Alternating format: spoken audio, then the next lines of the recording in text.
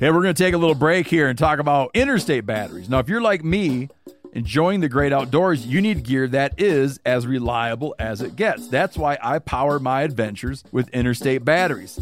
I use interstate batteries in my boats. I use interstate batteries in my camper. Great for your truck, too. From Alaska to Montana, they're outrageously dependable. Battery is essential. With over 150,000 dealer locations, finding one is easy. For all your vehicles, land or sea, choose Interstate. Head to interstatebatteries.com and find your power today.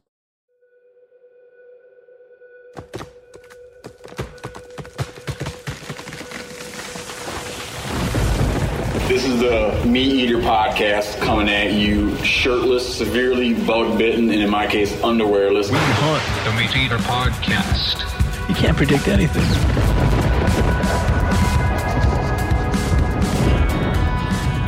Cal, tell these guys about our little meat shop we had going last night. I'm pretty excited about it. This is actually... Are you journaling right now? Yes, I am. Tell them about our meat shop. It's New Year, Steve. I've got some new resolutions I'm tackling.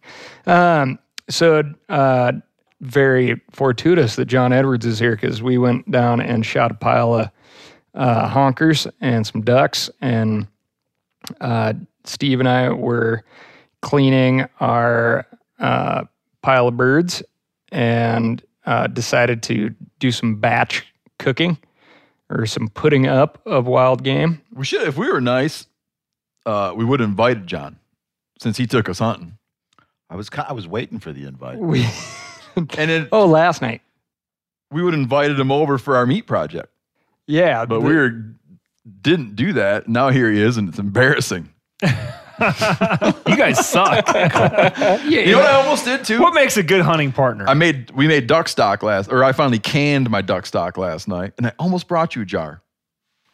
Almost. I thought about doing it, and I haven't written it off yet. I just thought, I should bring one of those to John. I was sitting there by myself by the fire, plucking birds. It would have been nice to see you. Mm-hmm. Should have swung by. You had just kind of lonely, a tear in my eye, man. The reality, we didn't come to the conclusion until well into the cleaning process. It was still like, I'm going to clean my birds, you clean your birds. And at one point, we had 3 kids crawling on the counter, plucking individual feathers out of birds, helping. Wanting to be the one that gets to cut something. Yes. Give me the knife. And, but yeah, so we decided that we're going to do a group kind of pickling of giblets, a confit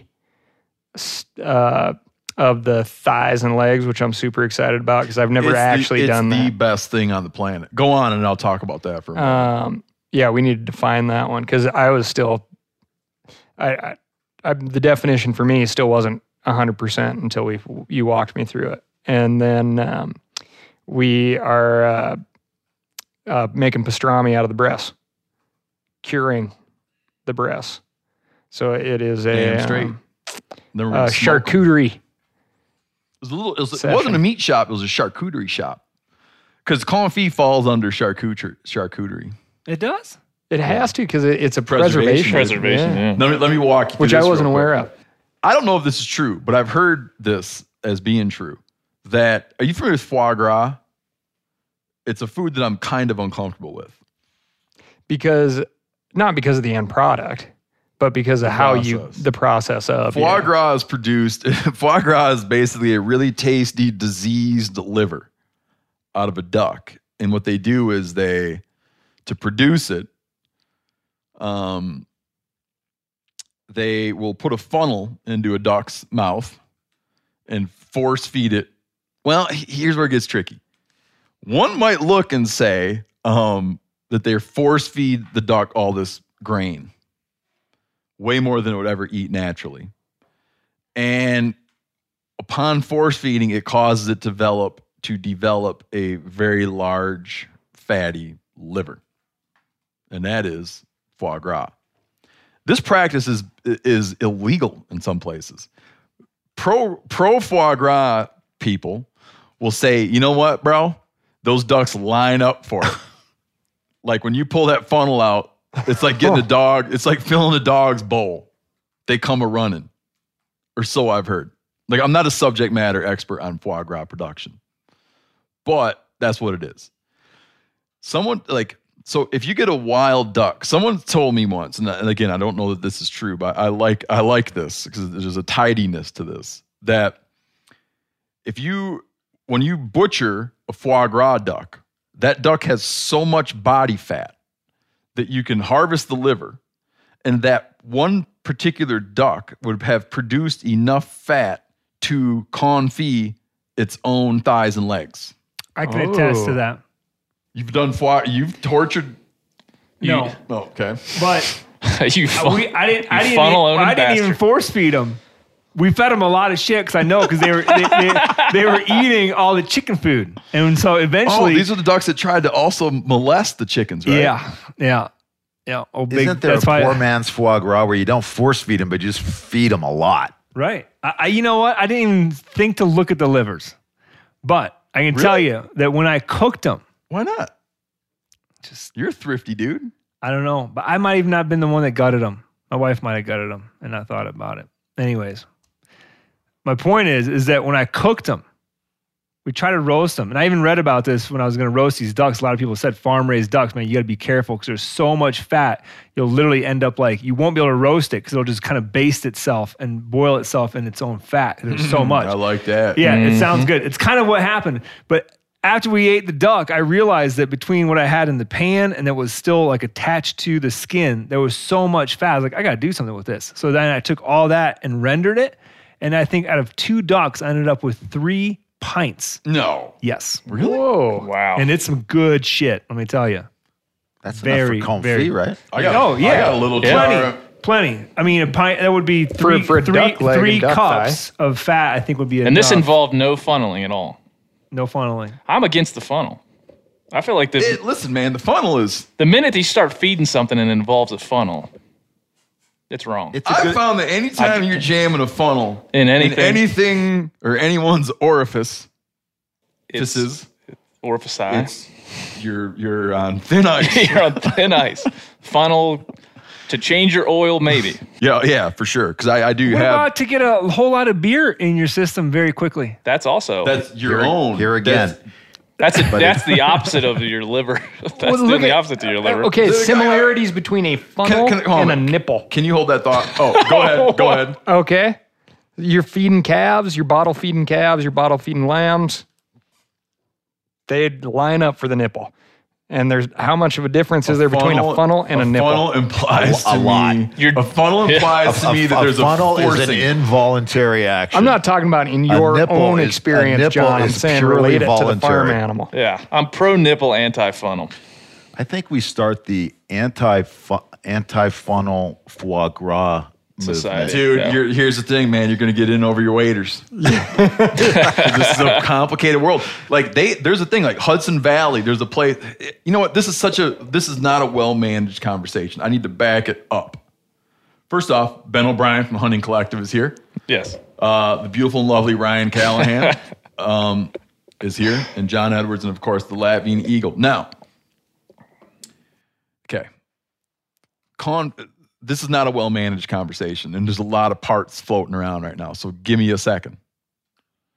Confit is basically, it's like you're simmering meat in fat. It's an old-timey thing because what it does is you simmer it for you take meat and simmer it for many hours in fat and rendered fat. So it's clean fat. There's not water in it and chunks of meat and whatnot in there, and not blood, just pure fat. You render it in it.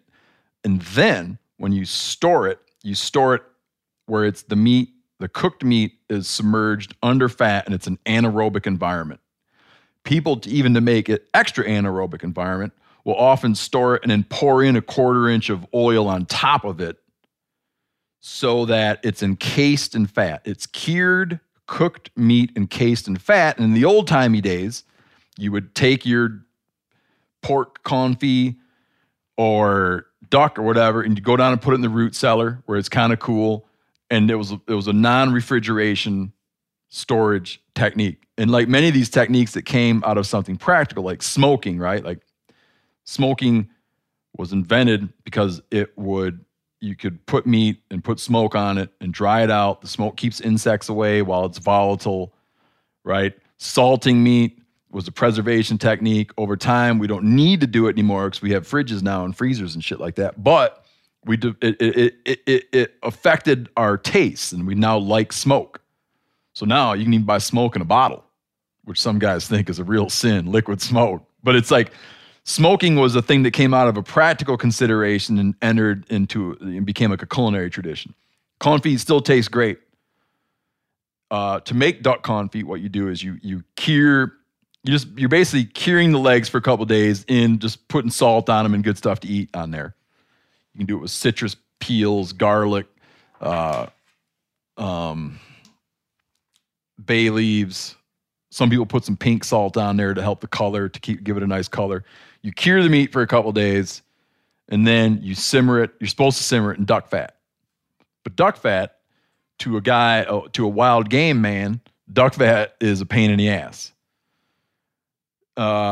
That's why, now that I'm trying to like pick up the scraps here of our conversation, that's why we were bringing up the old thing, like that if a big fatty domestic duck will make enough fat to do its legs.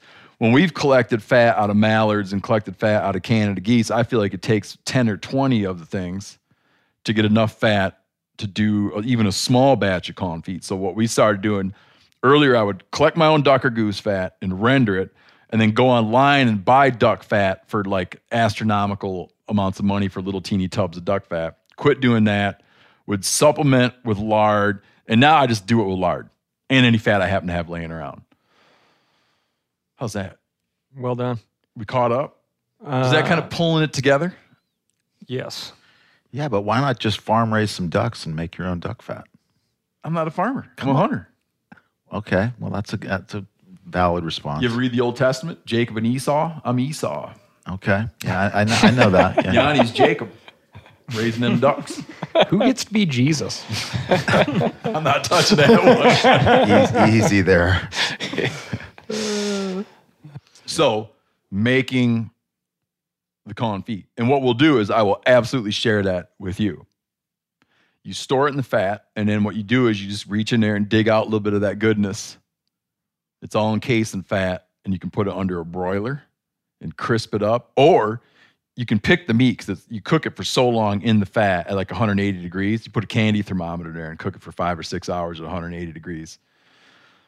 And it's nothing like if you were boiling it in water. I mean, you're boiling it in fat. You can pick it, and it shreds. And then you put it under a broiler, and it turns beautifully crispy. And then you make a salad and put that in the middle of the salad. I'm telling you what, son. People that don't like geese, think geese don't taste good, they haven't had this. So did you guys pluck all your geese? Pluck some of them. Plucked some of them. You had a roast goose for Christmas, right? Yeah, but that was my brother shot that. Oh, okay. He brought that out. He gave me that goose for Christmas. Oh. Which is like weird. It's like giving a guy a coal miner coal for Christmas. He's like, I got you for Christmas this goose. I was like, you don't say. I got a bunch of those. And I was just messing with in my freezer. Like you hit this on the highway on the drive over, didn't you? No, but I saved that fat because that goose I roasted in a pellet grill. Mm-hmm. A Christmas goose. You know in Christmas Carol? Yeah. Charles Dickens. Biggest goose in all of London. Yeah, Bob Cratchit. He's he buys a Christmas goose. We roasted that goose in a pellet grill, but I was worried about all that fat causing me all kinds of trouble. So I put it on a rack over a roasting pan. That thing had a ton of fat. And I poured that fat off and saved that fat in my fridge. And then we were also pellet grilled 2 whole mallards skin on, which put off more fat than the goose even. Wow. And saved all that. And I got that in my fridge right now. So where we're at on the confit process, we did the prep and step 1. So I had never done this. I thought we were immediately going to start simmering stuff in fat, but you do a salt cure, a dry brine, Couple days. couple of days, and then do you rinse that? Rinse all that off. And then it goes into the fat. Then rinse that all off, dry it, pat it dry, then put it in the fat, and then 5 or 6 hours at 180 degrees, and then you pick the meat out, because you'll have some settling in the bottom. There'll be some funcation in the bottom of the pot. Okay. Pick the meat out, put it all nice into your container. In the olden times, one would store it in a crock, which have kind of fallen out of favor, crocks. You'd store it in a ceramic crock. I put mine in a glass jar. With the fat or just the Nope, meat? pick it out, because there's the funcation in the bottom that you don't want. Yeah, right. but in old times, you kept it in the fat, right? Well, I'm guessing you No, but hear strain me it out. now. I'm not done yet. Oh, okay. Pick the meat out and lay the meat all nicey nice in your receptacle. Then you take the still liquid fat and pour it over while keeping one eye. Do you strain it? Just put a strainer on there? No, You could. no, because all the funcation goes to the bottom. All right. The funcation is at the bottom. So you get your meat all laid out all nicey nice, and then you pour the nice pure clean fat on it, watching to not get, when you get down to the water and whatnot that came out of the meat is in the bottom, make sure not that to get that in your container. Gotcha. If you strain it, any liquid that's in there is going to go that way anyways. Does oil float or sink? Cal? Oil must float. Yeah, oil does float because that's how they spray that crap that makes oil settle When there's an oil spill. when there's an oil spill. Yeah. So that's how you make it. Then you let it sit in your fridge for a couple weeks. I was reading Or your a week, recipe and card. then you eat it. It said your recipe card said a month or 3 months in the freezer. I've kept it in. Yeah, and the freezer thing, 3 months, that's my buddy who's a chef, so he's always careful about that kind of stuff. When I put something in the freezer, unless it's fish, I think of it as being like, Good in perpetuity. once it's in the freezer, it's like, I'll eat that sometime in the next 2 years. But no, he's real, because he's a professional chef. Okay. Matt Weingarten. I just read on Food Republic's website 6 months fridge. Yeah, I've left it in there a long time. But again, like you'll tend to have chef guys being, they're always like throwing out their spices after 3 months because they don't have quite the nice smell they once did. It's just different being a home cook and being a professional chef. Can you do goose confit? Yes, that's what we're making is goose confit. Which is better, duck or goose? Duck. I like the size of it better. Nothing wrong with the goose, but the size of it's nice. Because then you can put it in a wide mouth mason jar. It's hard to fish a goose's leg out of a wide mouth mason jar. But we're doing with Canada's. What about the pastrami? Are we ready to tackle that one? Talk about that, Cal. How'd you wind up with your special pastrami cure? Buddy of mine that I met, that conference that you and I went to down in Jackson Hole? Oh, yeah. Hard to forget. Yep. And It's almost some fists, almost some punches thrown at Shift. well, a great connection that I made down there was there was a guy who had a bunch of I think he had like buffalo Reuben sandwiches or something at the dinner night, the night that you spoke. And his place is called Sweet Cheeks Meats. And it's a butcher shop down there in Jackson. And this guy's name is Nick, and it's him and his wife. And they, he's like, yeah, man, I got nothing wrong with hunting. He's like, but why would I ever hunt? Everybody just brings me meat. And so I swung into his Why shop. would I ever get a job? It just brings me money. Yeah. Yeah. Yeah. Which I totally understand that.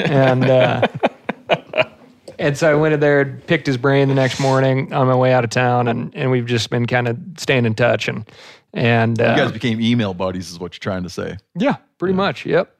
But it's great having a butcher as a resource and chatting about different cuts and things. And they're like a whole animal butcher shop, so they're putting up tons of bone stock, and they're using everything, and whatever they're not selling to people. They're selling to people as dog food. Gotcha. Yeah. And it's a cool operation. But anyway, he gave me some duck pastrami one day, and I thought that cure that he used was really good. And so the last time I went through, he's like, So it was hey, I got tailored. some of this. It's tailored to waterfowl. It is, but it's domestic waterfowl, right? I was aiming to use the goose pastrami recipe that can be found in the Meat Eater Fish and Game Cookbook, available now everywhere books are sold. But we diverted from that plan to use your buddy's stuff. Yeah. And we're probably short a couple of key items in the recipe book too, judging from what we ran into last night too. So In the in the Rinella family spice cabinet. yes. So we're making that You ever pastrami. use Slap Yo Mama? No, I know that's a hot. I mentioned that last night though. Did you? So it's a hot sauce. It is. It's good. First had it on Steelhead, I think. It's a good spice for Steelhead. Oh, it's a dry spice? Yeah. Slap Yo Mama. I think it started out as a hot sauce, right? I don't know about that. Oh, The way I've had it was a dry rub. and you liked it. Yeah, it was really good. Are you? Do you like us less because we had this meat party and you weren't there? I'm a little disappointed, yeah. When we Sorry. share some of it with you, you'll feel better. You know, when a guy stays up all night and drives all the way to Dillon, you know, it's no love. Oh, dude, I feel really guilty about it. Watch this transition. You know how that pastrami? What state was that made in again? That mix, Cal?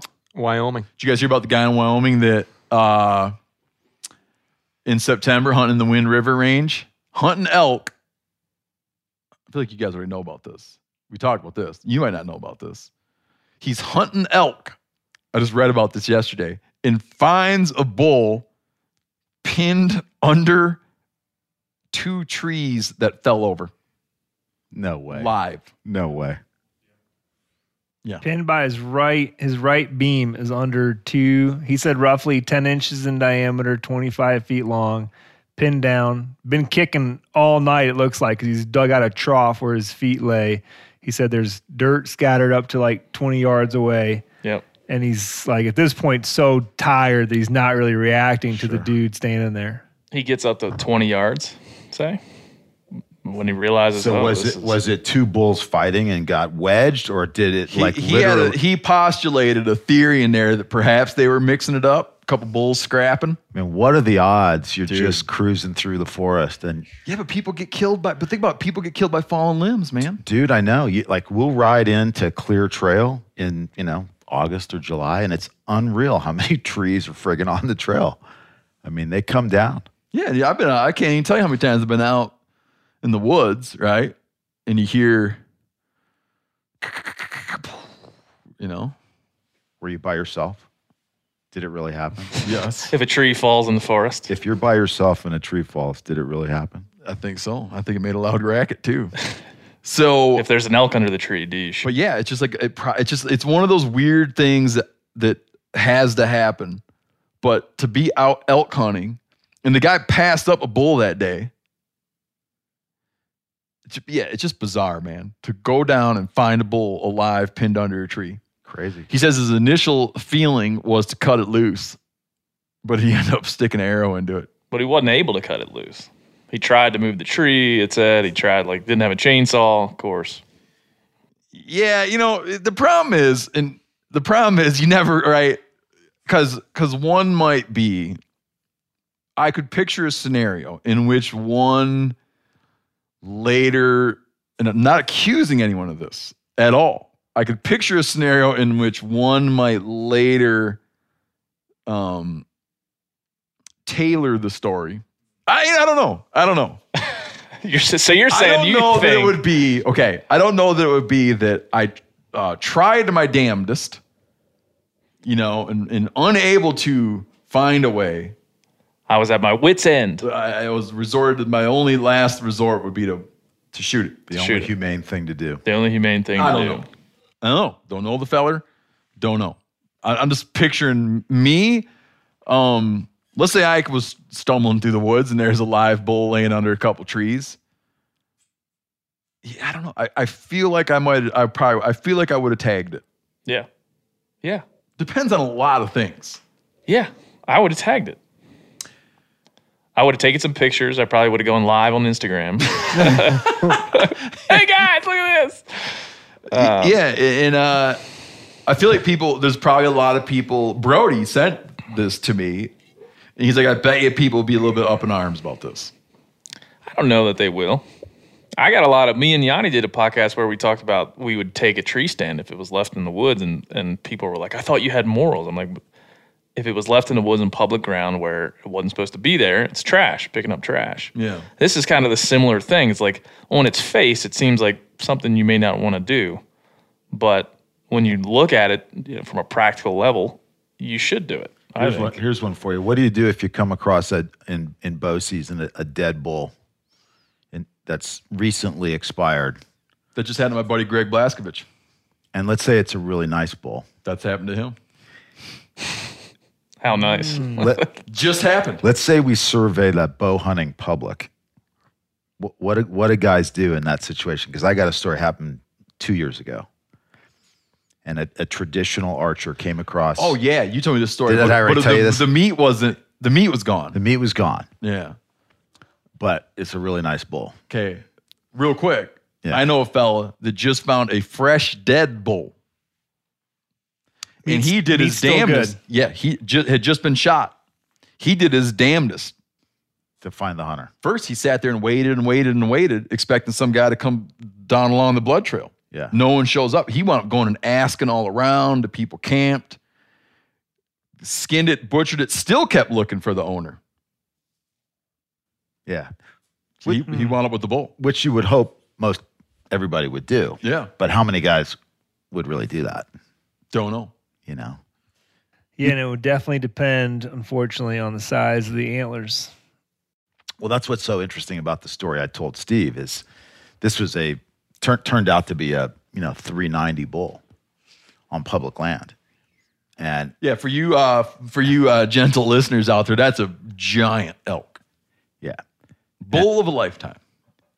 And so it was very cool what the guy did. He went online and made a post that didn't reveal where it was, just sort of in Montana. Hey, if you've shot a bull, failed to recover it in Montana, if you contact me and let me know where it was and what the fletching on your arrow was, I might have found your bull. Might have. If I like you enough, if you seem like a nice enough fella, I'll tell you. There's a version of events in which I found your bull. There's a possibility. So sure enough, that the archer contacted him and he gave him a pin and he recovered his head and horns. Kind of a cool story. That's amazing. That is amazing. That's the right thing to do. But he did not pack the head and horns out, correct? He didn't touch it. He just pinned it. Wow. And told the guy where it was. And the guy came back from out of state, long way. And it had snowed 2 feet in the intervening weeks and hiked in there long ways and recovered it. Here's what I feel like I would have done. I feel like I would have found that and probably would not have done all that. And the perfect me would have, but I don't even know that it would have really occurred to me like that.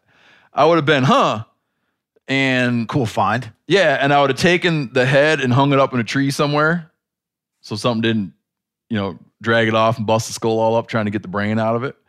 Hung it up in a tree somewhere with a thinking that at some point in time I'd go back in there once I had a little time to clean up from birds and whatnot. That I'd go up there and bring it home and throw it out in the yard. Well, because what are the chances that you post online wherever you post and the person that actually shot this thing is going to see it? And it was actually a buddy of his and told us it was serendipity that way. But yeah, it's like you got the angel and the devil, and it's like, what do you do? And is it? But it wouldn't even been that. It would have been like it wouldn't have been an angel and devil. It would have been sort of like it was just like, I'm just talking about what would have gone in my head. It wouldn't have been the push and pull. It would have been like, it would never even occur to me to try to find the person.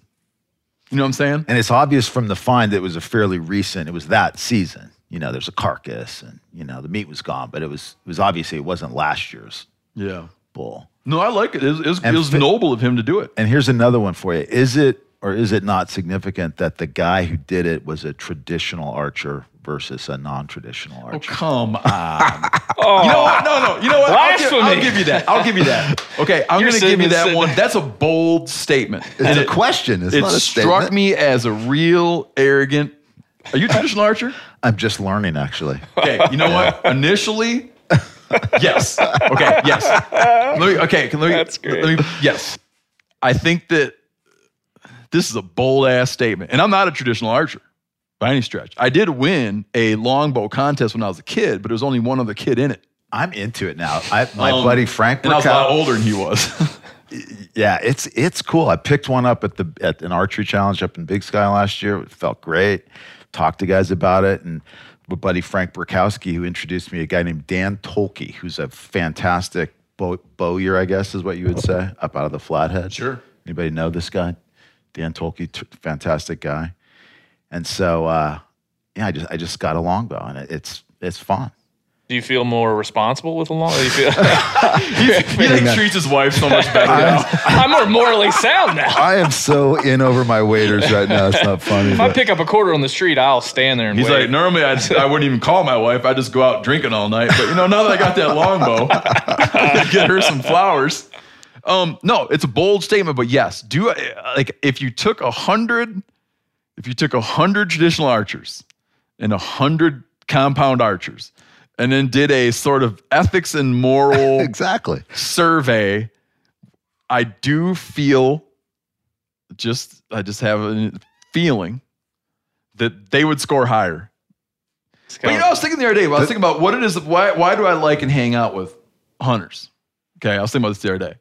Like if I go to a wedding reception and you're like, oh my God, I don't want to go to this thing. I'll typically, by the end of the night, I'm talking to some dude that likes to hunt and fish. I just sniff them out, And I was thinking, if you were in some situation where your house is on fire, okay, and you're somehow incapacitated and your children need to be rescued, and the fireman says, listen, because of circumstances I can't explain right now, only one person can go in and do the rescue. We have a guy that hunts all the time and a vegan. Who do you want to attempt the rescue? I mean, come on. Yeah. So it's like there's a shit ton of blasphemy in this podcast. I'm just saying, I love it. Anyone is going to be like, well, clearly, get the hunting dude in there to go. You never seen like the weightlifting vegans, I just think that's going to be the guy that's going to go in there. With the gur factor. He's going to go in there with a lot of gur and just get the kids and come out. Quick, let me get my longbow and I'll decide whether I want to go in.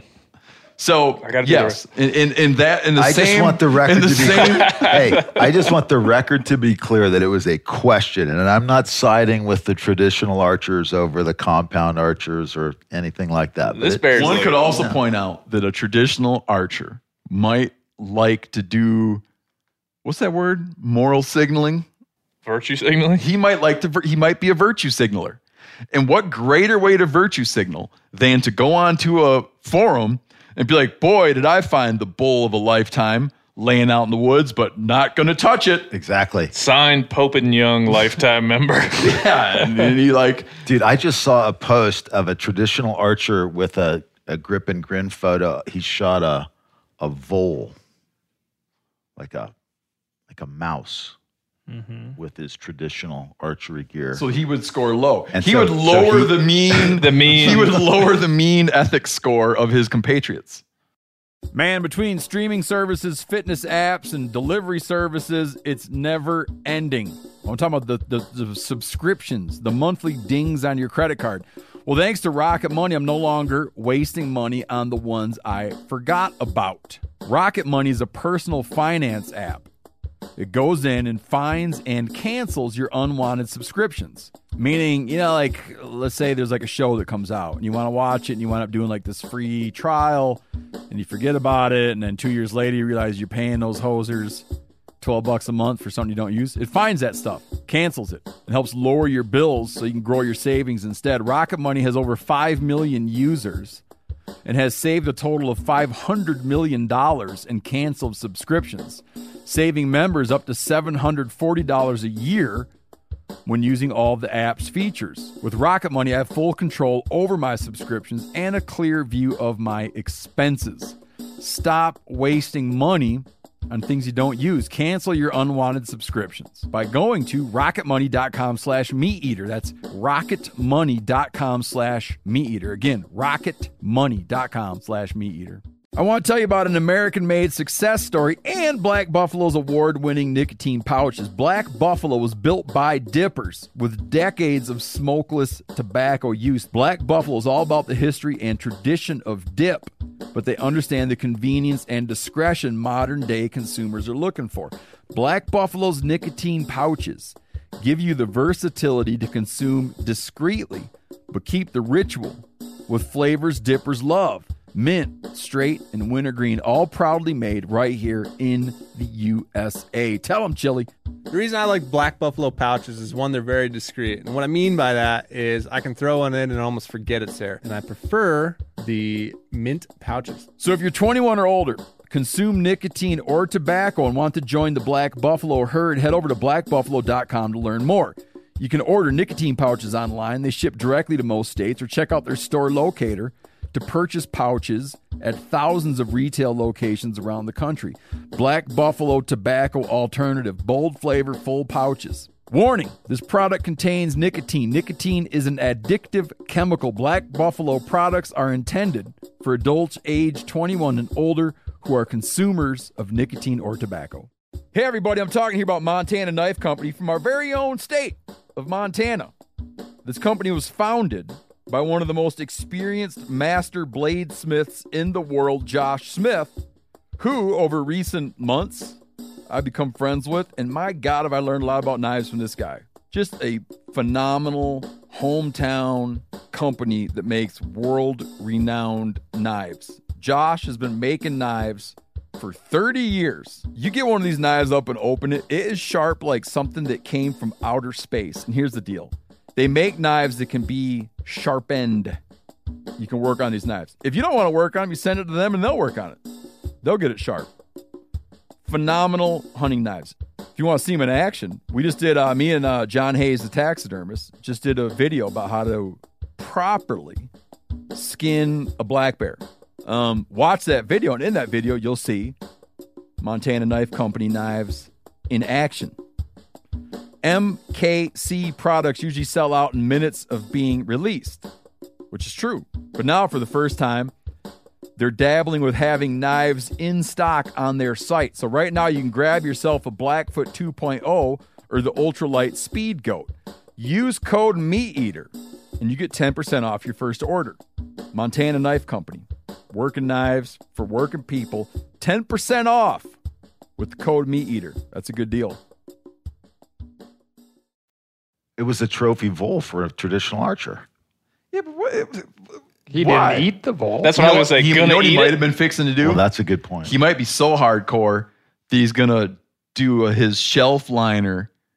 Instead of doing it in little felt vole or hair? leather, he's Vole going to do hair. a vole hair because he's so good at stalking that when he gets up close, he finds that the noise of his wooden shaft on felt is too loud. I'm a little uncomfortable because I feel like we're starting to rip on vole the hair. traditional No, archer. we're Yeah, not yeah. ripping on traditional because Cal's a traditional archer. And Yanni's a traditional archer. The vole Yanni's a hair. traditional archer? Not Some really. days. He's not a traditional bow He hunter. goes both ways. He's not a traditional hunter. He's a traditional archer. My brother, Danny, is a traditional hunter. And Cal is a traditional hunter. So when Danny goes out, the only bow he hunts with, how often does he hunt archery? Or Never. with archery? Never. Oh, okay. What he But if does. he does, What he does. he likes to bring his longbow because he lives in the land of the long winter Yeah. in Alaska. But I don't understand. And so he likes to sit around drinking beer, shooting recurves. Oh, okay. Stand around drinking beer, shooting recurves in the winter. So at times he has taken said recurve out and shot it at things. Yeah. Yeah. That is one note for you there, John. If you're just getting into the traditional side of things, recurve is night and day difference, easier than longbow. So Easier? I screwed up already, Easier. basically, Why? getting the longbow is what you're saying. It just is, man. Like the consistency out of my recurve, I need another year of like real shooting. In fact, when I moved up here to Bozeman, with only things that I could put in my truck, I brought my longbow. So I could figure out Continue how to to start hone- shooting to the hone thing your as skills. fast as possible. Yeah. But the longbow just feels like more traditional. Yeah, well, Atlatl. Atlatl. That's Atlatl dudes. The kind of dude that hunts with an Atlatl is a different kind of dude than hunts with a recurve. Yeah, for sure. Well, I hope so. For sure. But there was a guy, I met a guy, and he was like trying to convince me to pick up a recurve. And I said, I've tried before and it just never stuck with me. And I said, where'd you learn it? He said, well, I learned it on YouTube. I said, don't you think that's a little bit oxymoronic? don't you feel like that's a little bit ironic that you learn your traditional archery from fucking the internet? That's pretty funny. That's pretty funny. I like that. Where do you go? Yeah, where do you go traditional archery hunting? Well, let me check my GPS. I'll tell you. Yeah. You want people These to be are all in or excellent not. points. Well, here's the thing about my brother, like the ethics of my brother. You want to talk about having high ethical standards as a traditional archer. Check this out. Every traditional archer gets arrows that are painted to be That's fake. not true. Yeah, well, I know because my brother's an exception. He was ethically uncomfortable having the carbon arrows that everyone gets that have a wood wrap. Yeah, that's what I got. It's kind of weird. He went out, he's like, I can't do that. I can't live a lie. And so he went out and had to struggle to find arrows wood for his shafts. recurve. No, that were carbon and looked carbon, Oh, where they weren't masquerading as wood. What is with that with you guys? well, I don't think the you people argument is one that you really want to go down, but it's just the fact. It's better. You know, you're not breaking as many arrows. You don't have to deal with no. arrows. Why does it have No. to look like No, wood? my He's problem is asking not is- shooting carbon. My problem is why do you guys make it look? Who are you trying to trick? Oh, nobody. I'm like, there is a inexpensive arrow. No, okay, you're not listening. to me. No, I am. For me personally, Demonstrate to me that there you're was listening no to me. part of like, oh, here's this selection of arrows. I have to have the one that looks like wood because now I'm shooting a traditional bow. It just so happens that arrow manufacturers such as like Easton and Beeman, they have pre-fletched with real turkey veins. Only the arrows with this fake wood sheath over the top of it is the exact same arrow as I think an Axis arrow, which is a very common arrow, but it's 1 grain per inch heavier because it has this additional faux wood laminate on top of it. Yeah. Laminate's probably not even right. That was some but good detail, Cal. That was good. Yeah. man. Haven't I never. don't even. Can You I really weigh in? Yeah, demonstrated. please. I don't even think it's the archers themselves that this problem spawns from. It's some marketing dudes. And they started it, and so it's just like been. They like produced the first 10,000 arrows because they thought that, well, of course, these guys that are shooting these old-timey wooden bows, they're going to want these old-timey wooden-looking arrows. And it was never like a group of traditional archers being like, hey, Easton, God, we love shooting your aluminum or your carbon arrows, but, you know, if you guys could paint them up to make it look like wood, we'd be so much happier. And what is really funny is I've gone, some spots around Ketchum where I have like good north-facing slopes that have like good loamy soil, soft soil, because it's real rocky country. Yep. Go out and zip out of town, go stump shoot, right? Shooting old rotten stumps with Yeah, I'm following. with the recurve. And I have found other arrows out there where I'm like, oh, there's my arrow that I lost last time. And it's not my arrow, but it is like the wooden shaft arrow Can I? or the fake wood shaft. I'm running behind. There's It's so hilarious. many things I want to bring up right now. I need to write them down. I can't get of like the marketing of traditional archery equipment. Like, do they bring it in your house in a horse and buggy? What the hell does it matter? What According which to the parts of- folks in the archery equipment industry, it is such a ridiculously small group of people out there that whoever made the marketing decision, and Giannis, I think you are spot on. That was a long time ago, and nobody's thought about it since. Nah, I don't buy it. I don't buy it for a second. Would you wear? Let me ask you What this. kind of rat you smelling there, Would Ranella? you wear? Okay, Yeah. let's say First Light makes some bitchin' synthetic clothes, but like, you know what? We're going to, instead of having to be camo, it's going to look like it's buckskins. And we're going to paint fringe on it and so that way when you're out in the woods, it looks that at a passing glimpse, you'd be like, oh, that fella's wearing buckskins, but he's not. It's synthetic. Of course not. No. Is that a real coonskin hat? Nope. No. It's not. It's polypro. I just painted it to look like I'm out in the woods. It's not important. It's not important enough to converse about. No, I It's mean, just it a is thing funny. that I have. It It's is. a thing I have noticed. I grew up hunting with guys that would go out in buckskins with patch and round ball, 50 cal hawk, Yeah. and hunt that they had no optics, no nothing. Those guys That's are called what they did. buckskinners. Yeah. I was interested in the buckskin in the world as a young kid because I Yeah. knew guys that were buckskinners. Yeah. And I said I had so many things I wanted to bring up that I had to Write them down. Write them down. Here's one of the things I just wrote. When I was a little kid, you know, are you talking about going stump shooting and finding other arrows? Yep. When I was a little kid, I remember vividly, and I could tell you where I was standing when I heard it. In the parking lot of the Muskegon Bowman's Bow Club, a guy telling me, if you really want to find Indian arrowheads, here's how you do it.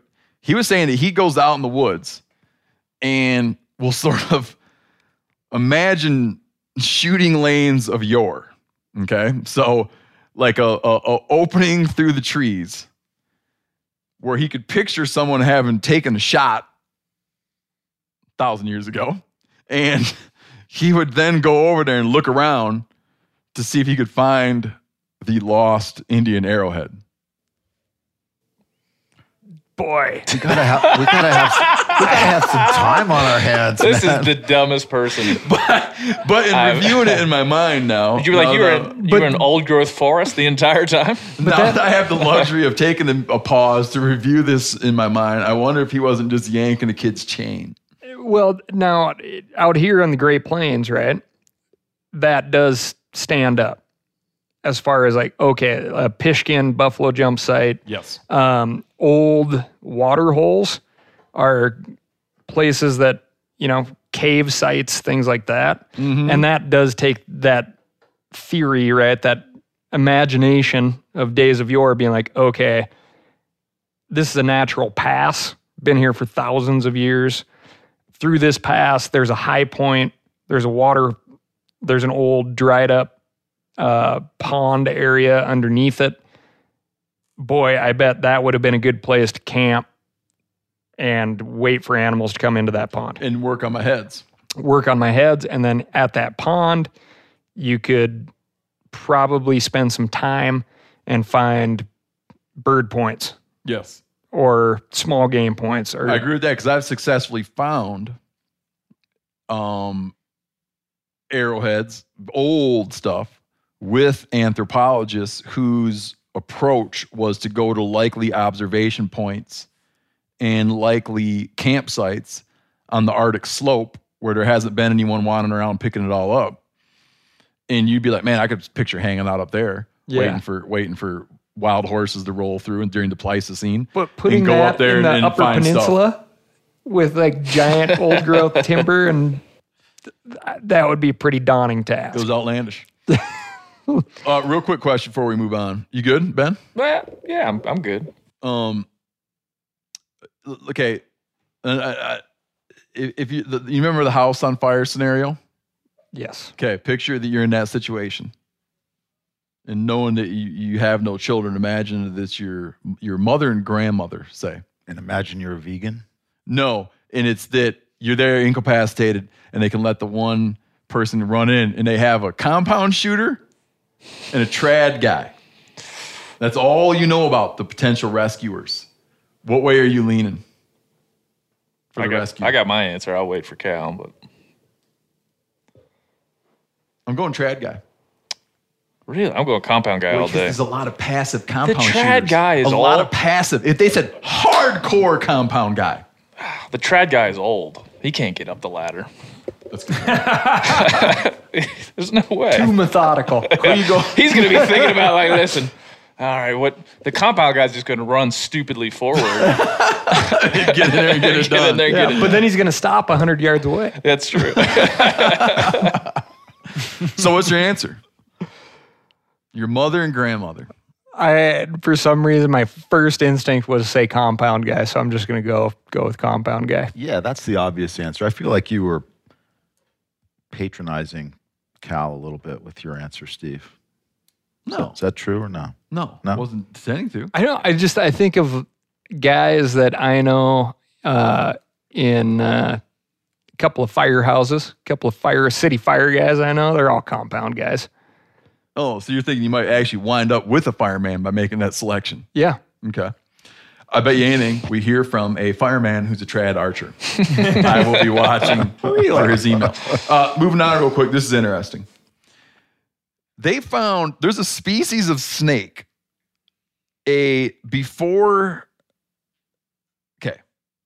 Chiapas, Mexico, 42 years ago. They don't explain how this happened. 42 years ago, some palm harvesters working in the Mexican state of Chiapas. Am I saying that right? Chiapas? Yeah. Well, I'll go with that. They find a snake. They find a coral snake. And in its gut, so whatever reason, they decided to cut it open. And if you're a palm cutter and you run into a coral snake, I imagine you're killing that coral snake because he'll get you while you're in there working. So they killed a coral snake and they disembowel it for whatever reason and find a snake in it that they did not recognize. Hadn't seen it before. Someone preserves the specimen. 42 years goes by. It's a 10-inch long male snake with 2 peckers, a double peckered snake. 42 years later, they do the genetics work on it. And not only is it a new species, it's its own genus. Completely undescribed. Watch this segue. Oh, go ahead. The defining attribute, I guess, would be the 2 pecker versus 1 pecker. No, I guess it's not that. I just like that part of the story. But who wouldn't? They have snakes will have like thorns, like little burrs on their like ducks, tallywhacker, if you will. This one is a double. It'd be fun to just know like how they got. Is that how? Yeah. It's not a new species, right? Kingdom, phylum, class, order, genus, species.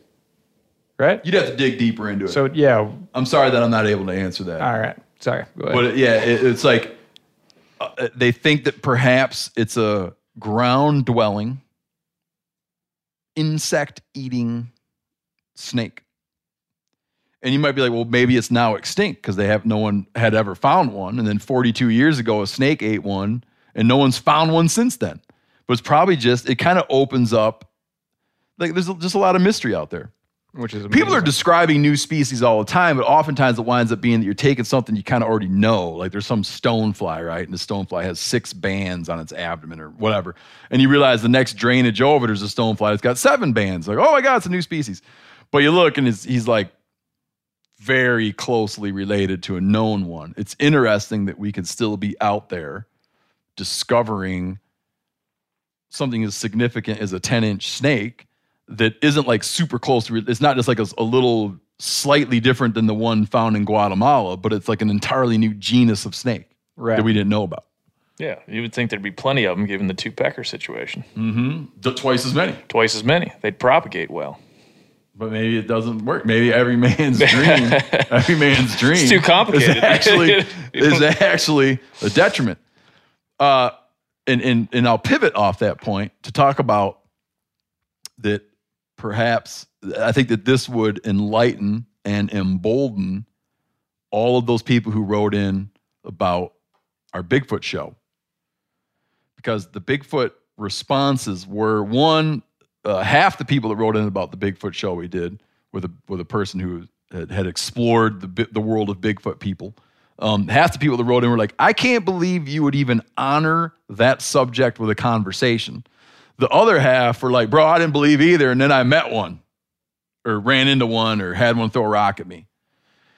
And the thing that really surprised me out of this was the people we joked at length about people who Bigfoot people who say that like you have an obligation to shoot one if you see it because that's a step toward saving them. That if you kill a Bigfoot, then it'd be that we'd have to recognize it as a species. We'd almost certainly have to recognize it as an endangered species, and it can't get a Linnaean name. It'll always be a mythical creature until someone kills one. But that conversation brought up the fact that there are people out there shooting, like really in real life, shooting at stuff that they think is Bigfoots, which is a dangerous practice. I had a guy write in. It's happened here in Montana. Yeah, just happened. That story's a little fishy. Yanni, go ahead. Yanni's the subject matter expert on this story. No, well, I tried to research it, but it seems like the story is falling dead. I didn't have time to call the police department was it Helena or Missoula that it happened nearby? I'm going to talk about one from Texas, but you go ahead and talk about this one. But the Montana I think it's one. Helena. Helena, yeah. Helena, you're right. Yeah. A fellow was shot at, and then the dude that was doing the shooting claimed that he was shooting at him because he thought he was Bigfoot. And last we knew, they had not apprehended the shooter. Nobody was hit. That's what the story seems weird. John, what's the bar on the west side of Rogers Pass? The little town there. It's starting to get kind of repopulated now because folks are spreading out from Helena. You're going to tie this into Railroad this Bigfoot town. deal? Yeah, because the bar right Go there ahead. No, if you're going to do that, go ahead. has big No, Cal just remembered the great drink he had there. Why would you assume I would know the They name got of a this cocktail bar? there called the Bigfoot. Well, because you've been in Montana a long time. It's not Trixie's. You're not thinking No. Trixie's. This is right on the west side of Rogers Pass, and there's a bar right there, and they have, I think it's a weekend long like Bigfoot hunt party that goes on private property, off side of the bar, and then they come back to the bar, and there's buses and all sorts of And stuff. they're hunting. So that could stand a reason why maybe this guy didn't pick up on the fact that it's a good excuse for a party. Maybe he was like, okay, this is an epicenter of Bigfoot activity. Yeah. Right. We should have done a good job of finding the would-be victim and talking to him, but my understanding of the story, he was sighting in. Yeah. The would-be victim was sighting his rifle. Yeah. And all of a sudden, blouch, blouch, blouch, and there's bullets hitting all around him. And he winds up having a conversation, according to his story, he has a conversation with the shooter. Shooter's like, bro, you should wear Hunter's Orange. I thought you was a Bigfoot. And opened up on you. And he drives off in a... Black Ford pickup. Yep. And then the would-be victim, isn't interested in pursuing this or pressing charges and doesn't even notify the police till a day later, apparently. He's got no beef with the guy. Took him a day to think. He's got no truck. He's got no truck with the man who almost killed him. That's crazy. So I just I don't know. A lot of times, when someone tells you a story and at the end of the story, you're like, man, there's got to be more to that story. Mitch Hedberg used to talk about taking drugs for attention deficit disorder, even though he doesn't have attention deficit disorder. And every time someone told him something, at the end of it, he'd be like, man, there's got to be more to that story. I hate to say it, but I think I side with the half of the people who wrote in like, why are you talking about Bigfoot?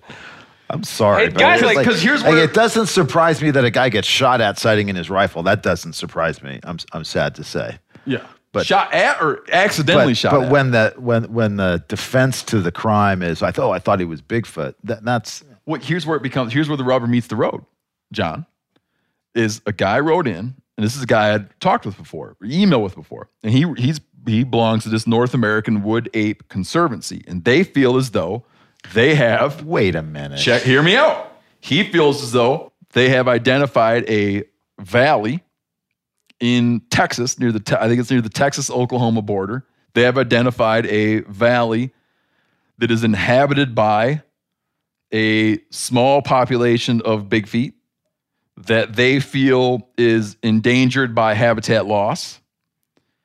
and they've had, I think, like 40, his group of guys that are researching this imperiled population of wood apes. They feel like they've had 42 run-ins, and they have a document they put out. And in this document, it details members of his group shooting at bipedal organisms with buckshot and winging them and blood trailing them and sending the blood off to the lab and seeing stuff off in the dark and trying to get shots at it and saying that we need to move away from buckshot and switch to slugs, and they're out in the dark with flashlights. Here again, man, people shooting at bipedal organisms does not surprise me. It's troubling. It's troubling to me. It is troubling to me as well. And it makes me not want to hunt. That makes me not want to. That's all. The headline here. Not necessarily the place you want to go. You're out hunting there, and you're out late, and you're like, oh my god, I forgot my flashlight, and you're cutting off through the bushes at night. And furthermore, it doesn't in surprise me suit. that there's a national bipedal wood ape conservation group out there. That doesn't surprise me either.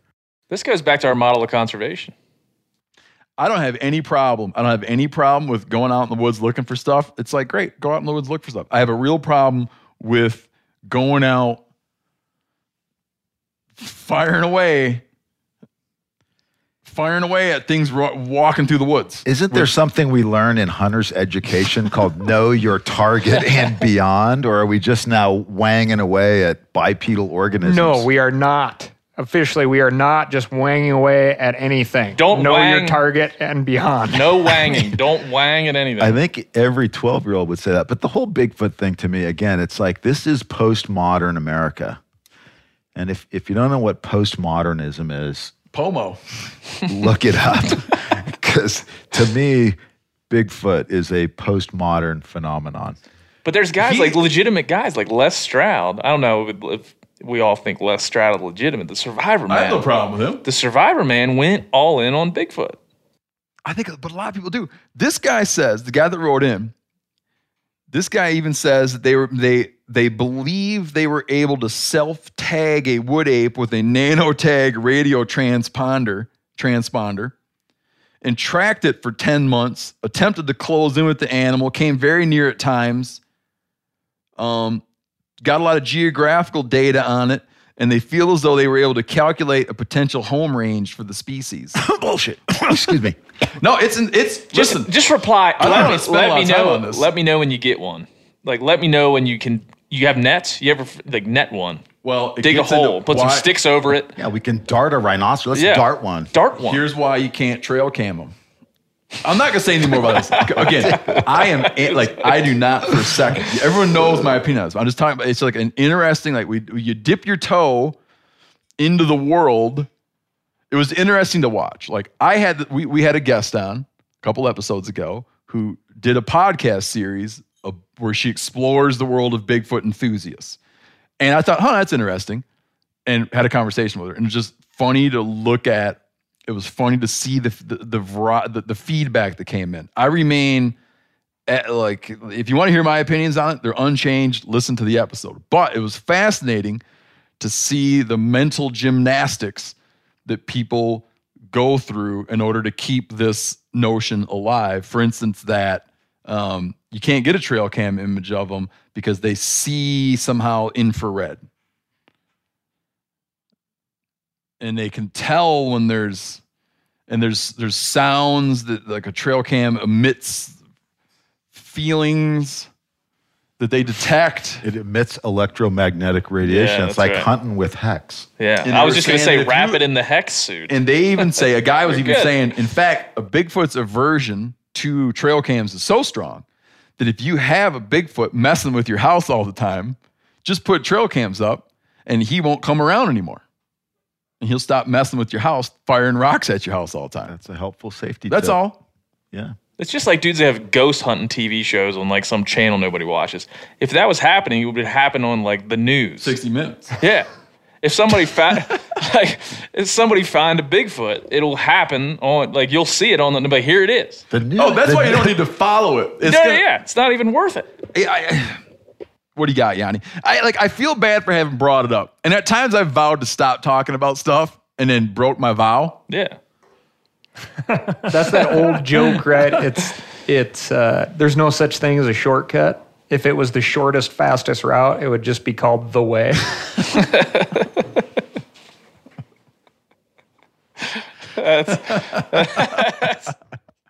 All right, man. But I've broken my vow, but I'm going to make a vow. I made a vow to stop dogging on people who like super crafty beers. And Texicans. What about your mug vow? Last time I was on, you broke that vow. Yeah.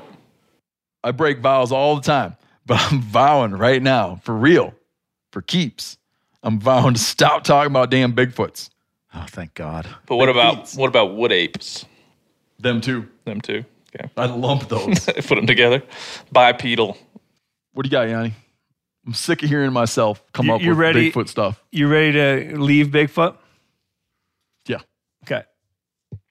Did you know Rocket Money can cancel a subscription for you? They'll even alert you when there's been an increase in a subscription price and negotiate rates for you.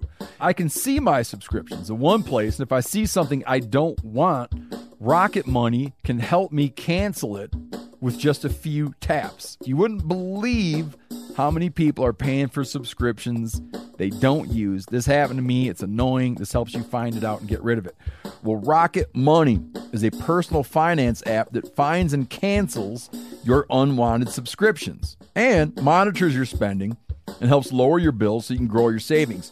Rocket Money has over 5 million users and has saved a total of $500 million in canceled subscriptions, saving members up to $740 a year when using all of the app's features. Stop wasting money on things you don't use. Cancel your unwanted subscriptions by going to rocketmoney.com/meateater. That's rocketmoney.com/meateater. rocketmoney.com/meateater. I want to tell you about an American-made success story and Black Buffalo's award-winning nicotine pouches. Black Buffalo was built by dippers with decades of smokeless tobacco use. Black Buffalo is all about the history and tradition of dip, but they understand the convenience and discretion modern-day consumers are looking for. Black Buffalo's nicotine pouches give you the versatility to consume discreetly, but keep the ritual with flavors dippers love. Mint, straight, and wintergreen, all proudly made right here in the USA. Tell them, Chili. The reason I like Black Buffalo pouches is, one, they're very discreet. And what I mean by that is I can throw one in and almost forget it's there. And I prefer the mint pouches. So if you're 21 or older, consume nicotine or tobacco, and want to join the Black Buffalo herd, head over to blackbuffalo.com to learn more. You can order nicotine pouches online. They ship directly to most states, or check out their store locator to purchase pouches at thousands of retail locations around the country. Black Buffalo Tobacco Alternative. Bold flavor, full pouches. Warning, this product contains nicotine. Nicotine is an addictive chemical. Black Buffalo products are intended for adults age 21 and older who are consumers of nicotine or tobacco. Hey everybody, I'm talking here about Montana Knife Company from our very own state of Montana.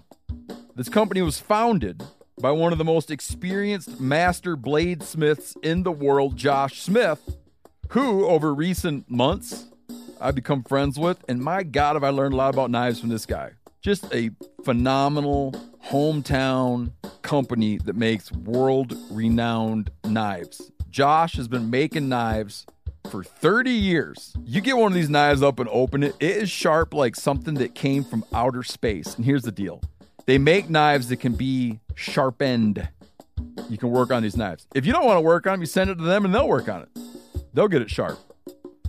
Phenomenal hunting knives. If you want to see them in action, we just did, me and John Hayes, the taxidermist, just did a video about how to properly skin a black bear.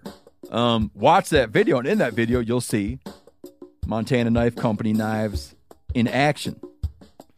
MKC products usually sell out in minutes of being released, which is true. But now, for the first time, they're dabbling with having knives in stock on their site. So right now, you can grab yourself a Blackfoot 2.0 or the Ultralight Speed Goat. Use code MeatEater, and you get 10% off your first order. Montana Knife Company. Working knives for working people. 10% off with the code MeatEater. That's a good deal. Speaking of tough animals Nice. to find and That see was in good. the woods. If you guys haven't caught on yet, we have a thing here on the Meat Eater podcast where we just try to out segue each other. You guys can all join in at any time, and then someone else should do the rating of Yanni the pulled off segues. a double segue. I tried, but you guys, I don't know if you guys gave me the thumbs up for actually pulling it off. Anyways, in this case, you could say, speaking of segues, Very good. like Mark asks, what is the toughest combination of animal and environment to spot while hunting? So I think he's asking, like, out of all the stuff that we hunt and all the different places that we hunt, what's the toughest animal to spot in its environment? His example is a white-tailed deer in a standing cornfield, which I would say that it's impossible to spot that. You see the tassels moving. The top, know what what's do they call the hard? top of the corn? Yeah. I like the tassels. It's hard to spot a deer behind a brick wall too. I mean, Yeah. you can't see them Yeah, okay.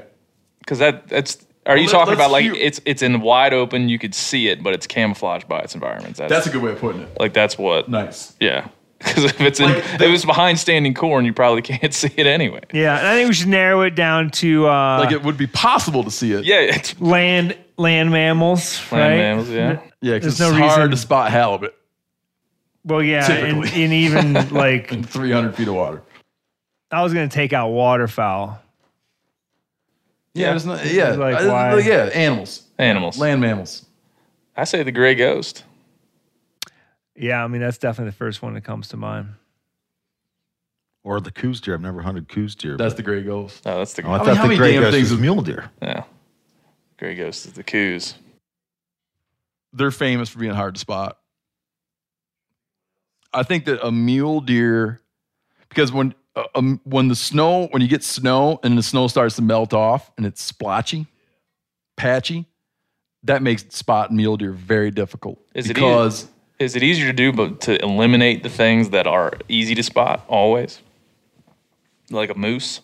A moose in the snow is pretty easy to spot, but they can still vanish in a willow thicket. That's true. But yeah, I think that because when you're looking for mule deer, you're looking for the bodies or the butts. The bodies on the snow are real easy, and the butts out in the sagebrush are easy. But when you get splotchy snow, your eye doesn't trigger on the butts or the bodies.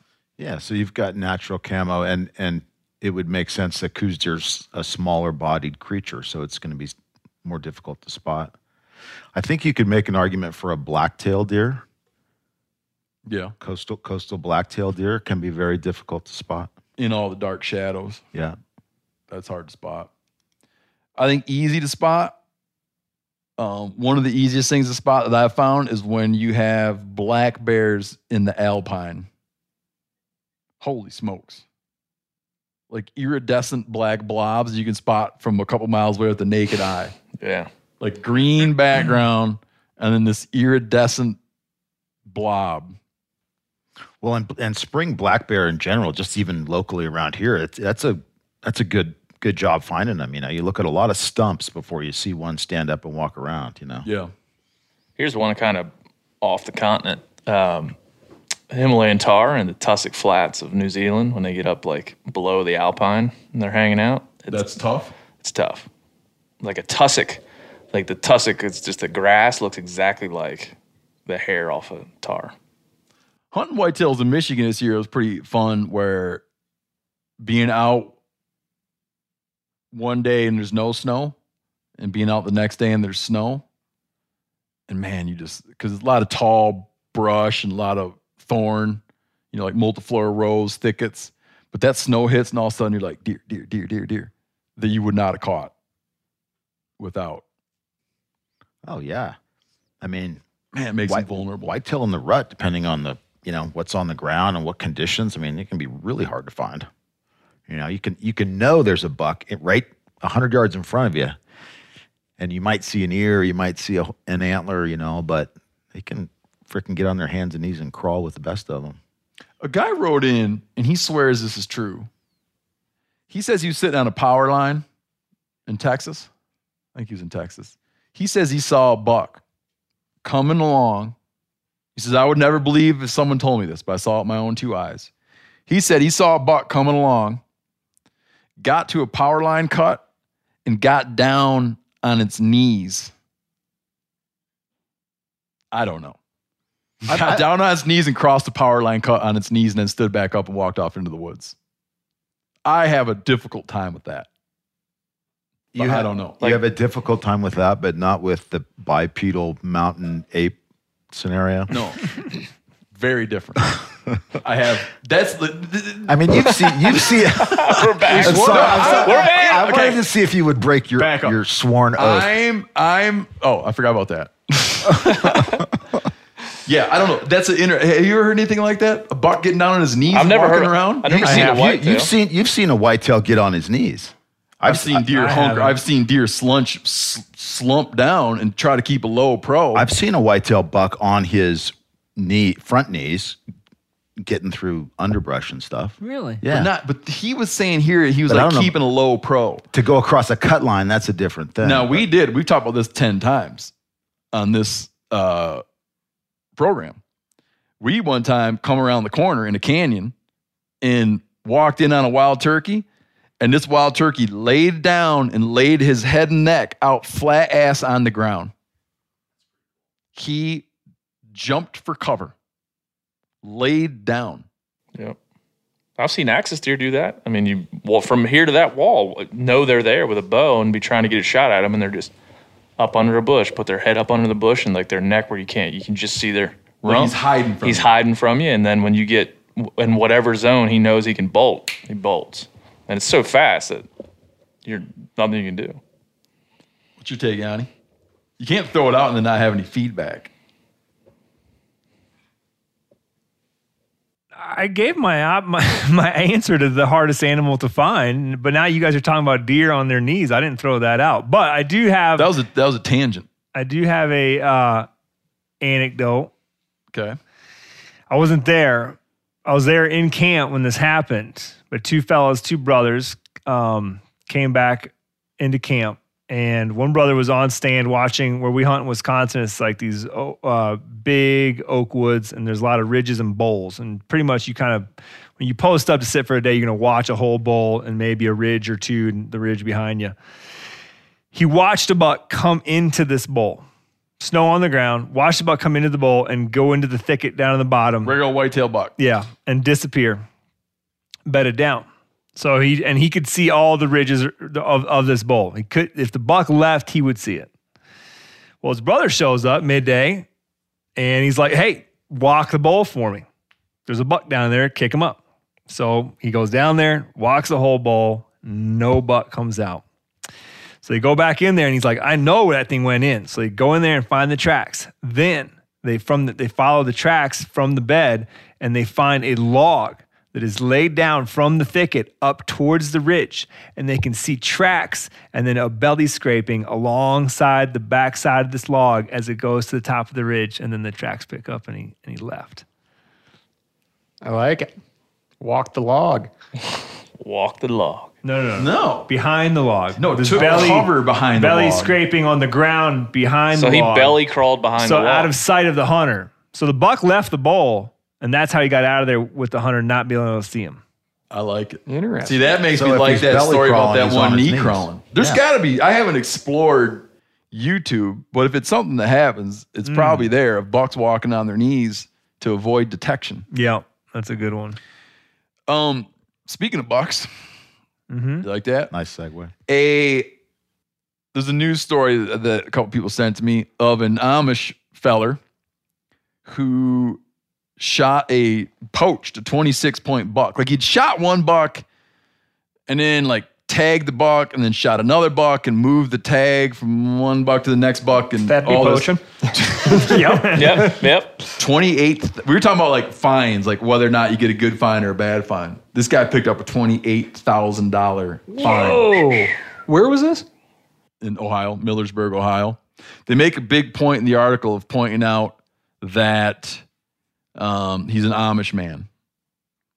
He put a game check number on he used a game check number that had originally been used by another hunter.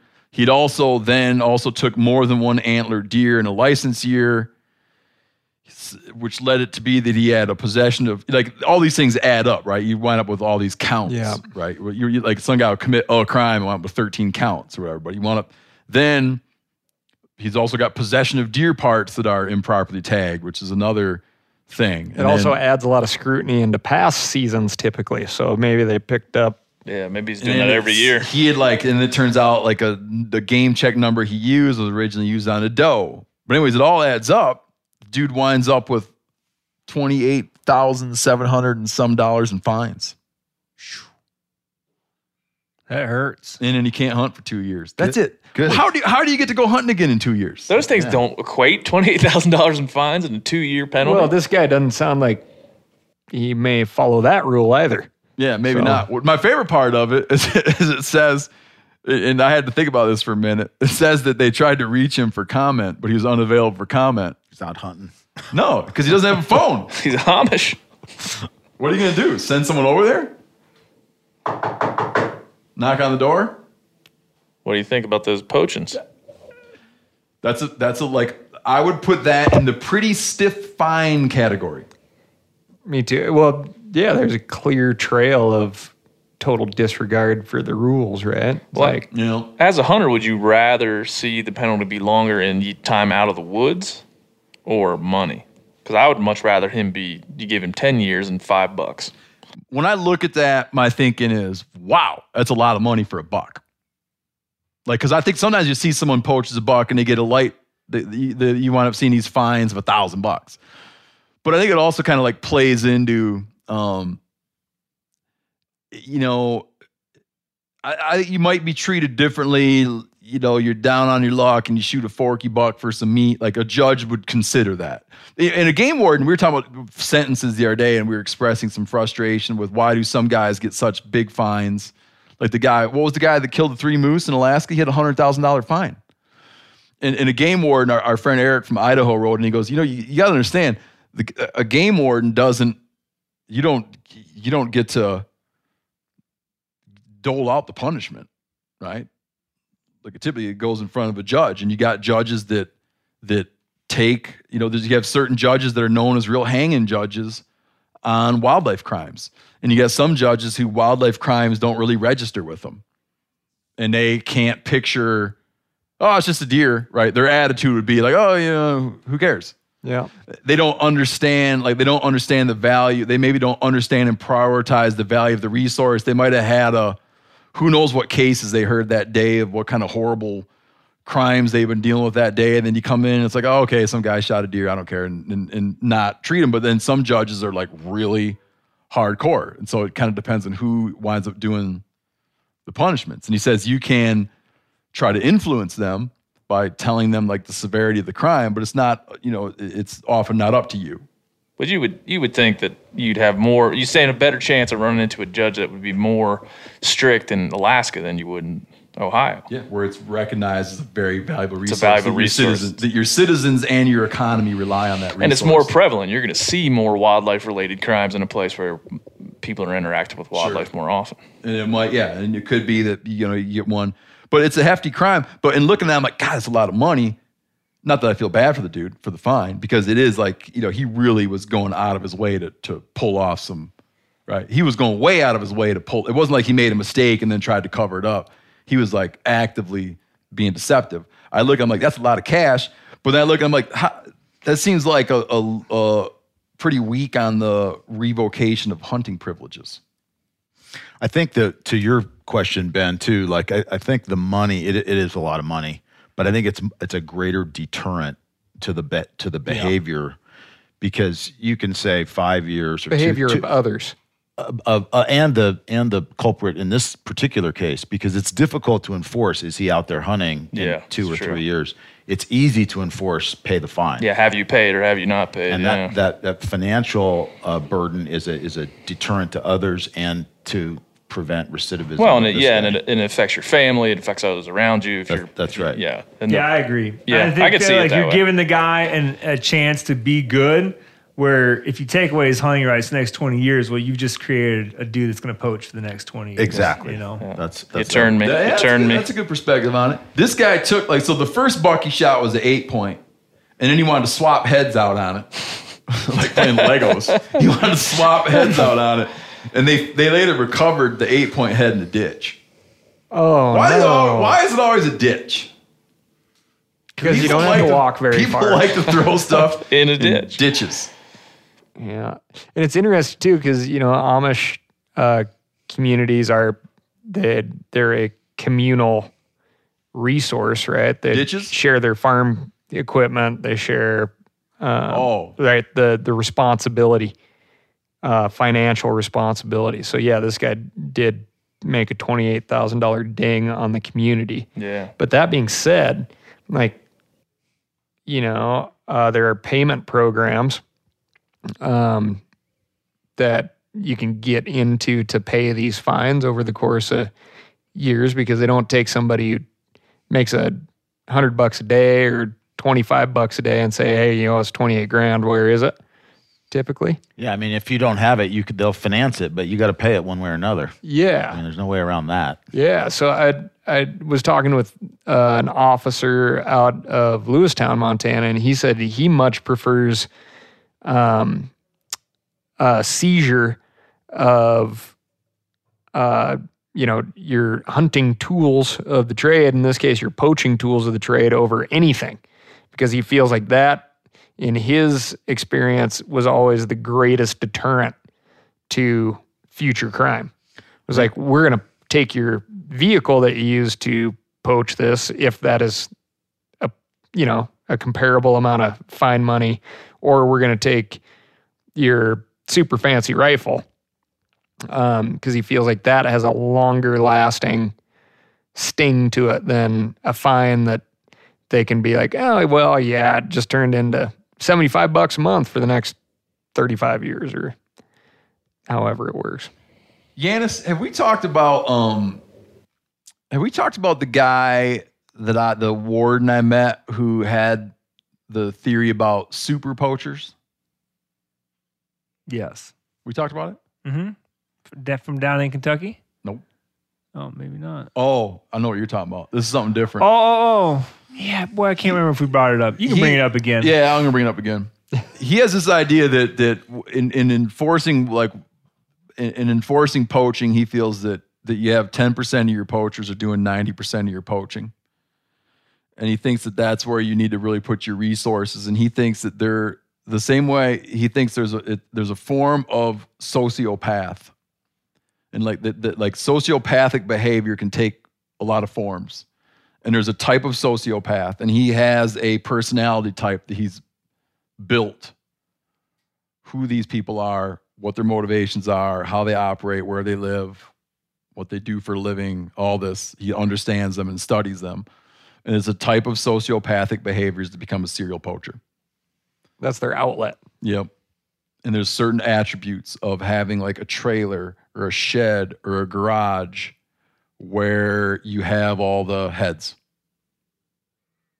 And you have sociopathic, anti-authoritarian tendencies. You have a feeling that you've never really gotten what you deserve in life, that you seem to be somehow compelled along by this idea that you're going to deprive others of something. You've got it all figured out. They're idiots. You know how to find these big bucks.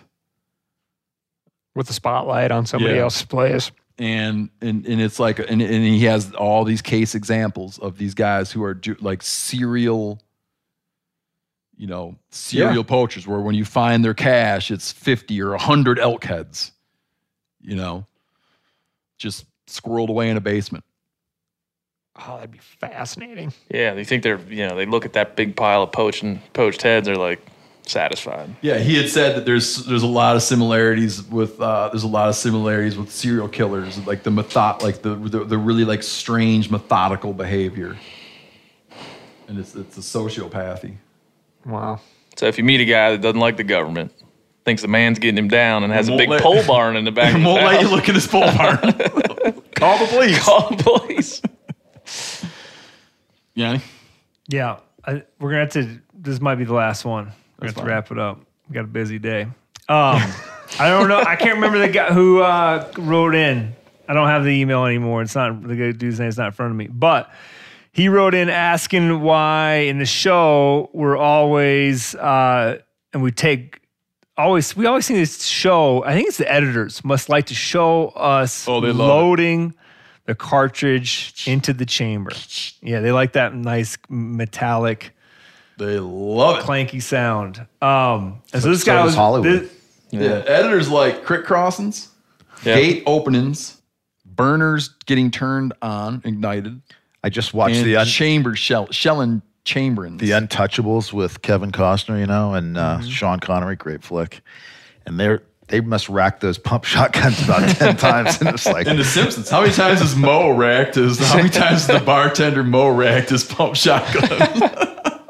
That's funny. I just watched that Netflix Bird Box. Dude, did you- and, Sandra Bullock's in there, and Racking that shotgun. to prove her character, she's in there going. She's like, she said something like, I grew up on a farm. And you're like, what? What does that have to do? Every time I go to a farm, I look around. Everywhere I look, there's some guy racking a 12 gauge, I grew up in a rural environment. And you're like, what? Oh, well, clearly you have. Somebody in Hollywood wrote that shit. My dad has a horse. Oh, watching Hollywood writers be like, oh, no, I know all about these rural folk. What they like to do. Yep. I eat a lot of canned vegetables. You're like, what? Go on, Giannis. So he's wondering why we do that, why we show that, why we're out hunting without a round in the chamber. He is in the woods always. Once he starts hunting, he's got a round chambered with the safety on. And that's how he goes about it. So I'll answer it with a song. There's no business like. Largely what you're seeing is a function of show business, because we have oftentimes a chaotic situation with camera guys circling around, popping up in unexpected places on you now and then. And it's different than just being out by yourself or being out with your buddy when you have a good synergy and you kind of understand where everyone is. And it's easy to have good muzzle control. And just like, if you're out hunting with your buddy, it's just, once you know what you're doing and you guys kind of like know how to move, you just do not whine in situations where someone's sweeping their muzzle across your chest. It just doesn't happen. It's easy to stay aware of who's around you and what's going on. When you throw in a filming environment, there's just there's too much that feels at times like a little bit out of control or surprising, and there's like extra people around who need to get good angles, and they're out in front of you and they're behind you, and it just winds. It's a good added safety. It's a good added safety protocol to just not do it unless you get in the heat of the moment and you feel like you're in a situation where there could be a shot coming up, like in tight quarters. When we're filming in that situation, I would even say, hey, heads up, I'm chambering around. And then this moment passes and I would be like, heads up, clearing the round. And it's something we just developed over time as a good thing. With that said, if I'm bombing up some trail in the dark, I don't pull my gun out of a case and automatically chamber around. It just kind of depends what's going on. yeah, I think in most instances, it rarely helps. It's like, it's not really that much of an added benefit to have a round chambered. Yeah, John was saying earlier, if you know you're still hunting, right? It starts to rain, you're like, I'm just going to get up and walk around, see if I run into something. Then maybe, if you're by yourself, then maybe. But otherwise, I mean, I'm curious to see if anybody at the table here has been involved in any accidental discharges. No, I've seen them. I have, yeah. Sure.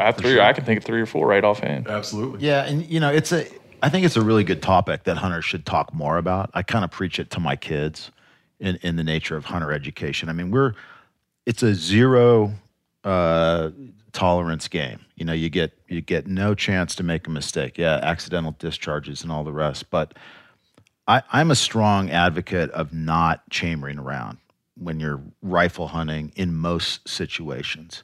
And I certainly have friends who have a different opinion of it, and they think, they want to be ready in case they need to make a quick shot or something. To me, it's not worth it, and it's almost never a situation where you're even going to miss a hunting opportunity if you have to take a minute and rack a rifle round with a bolt action rifle or whatever.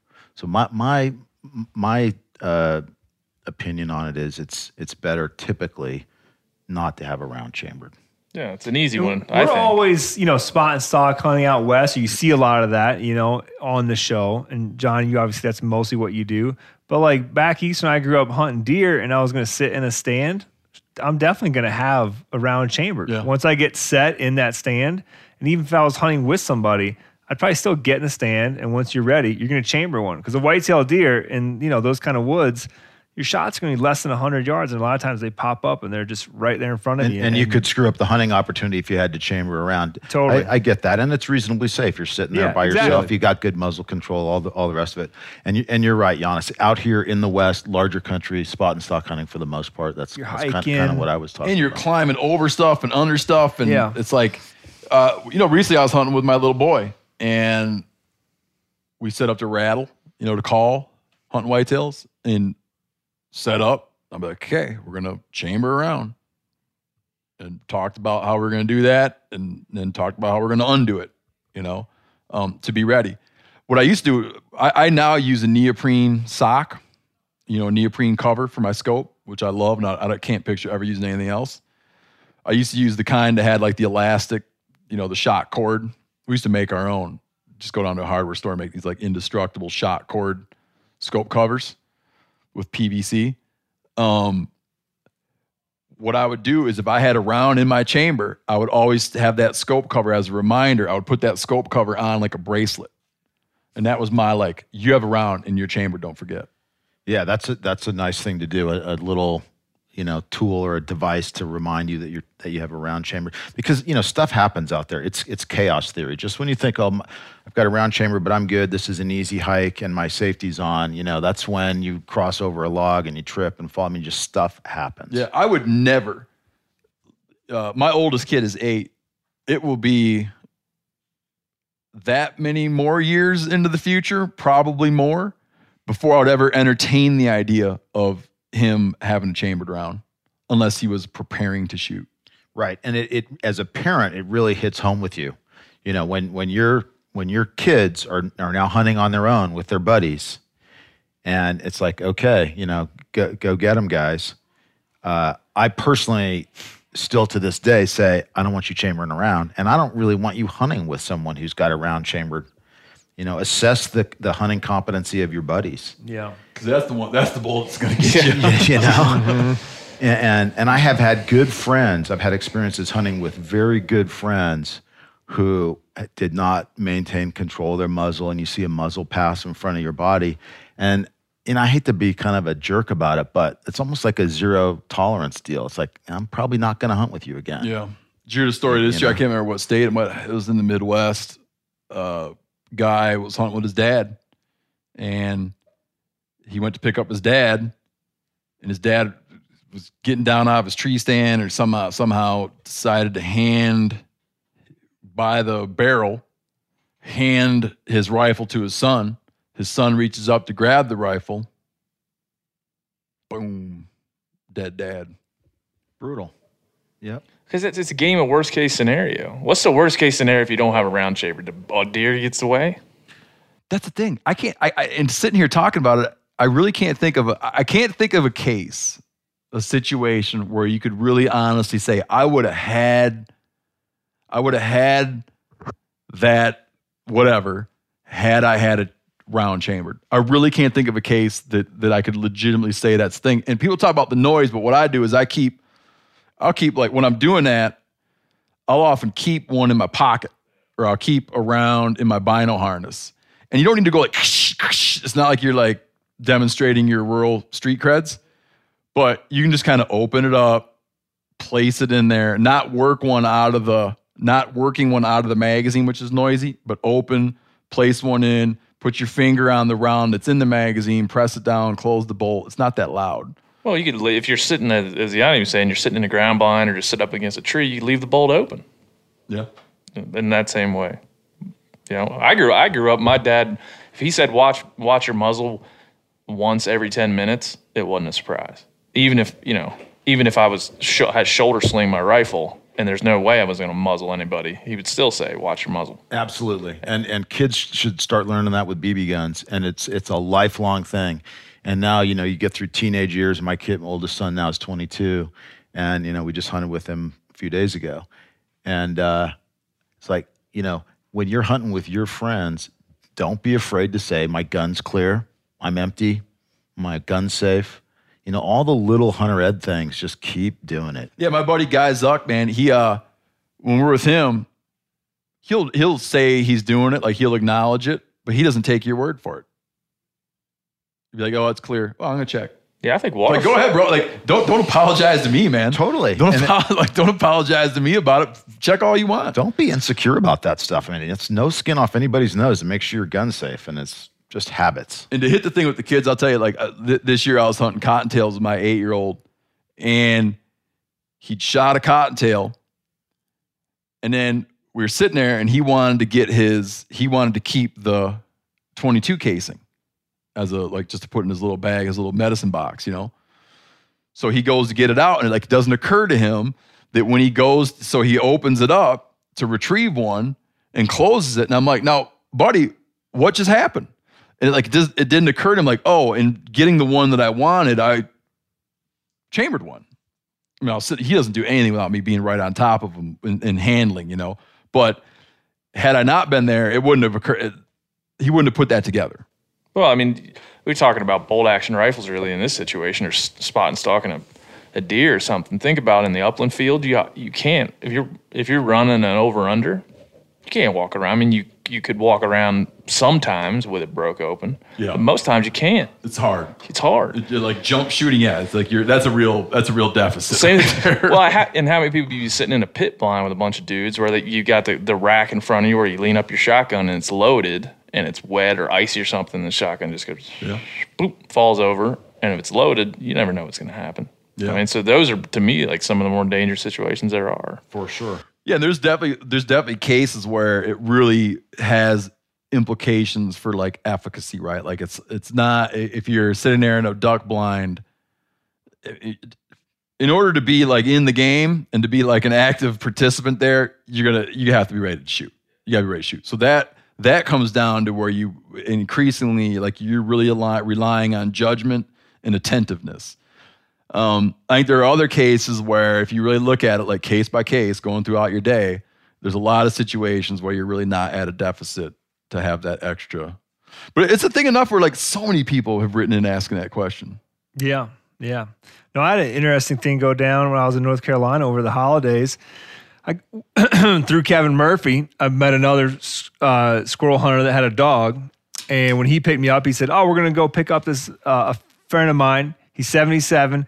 He's training dogs, but he doesn't walk the woods anymore. But he's just going to come along and hang out at the truck. I'm like, great. So we go and pick this guy up. He gets in the truck.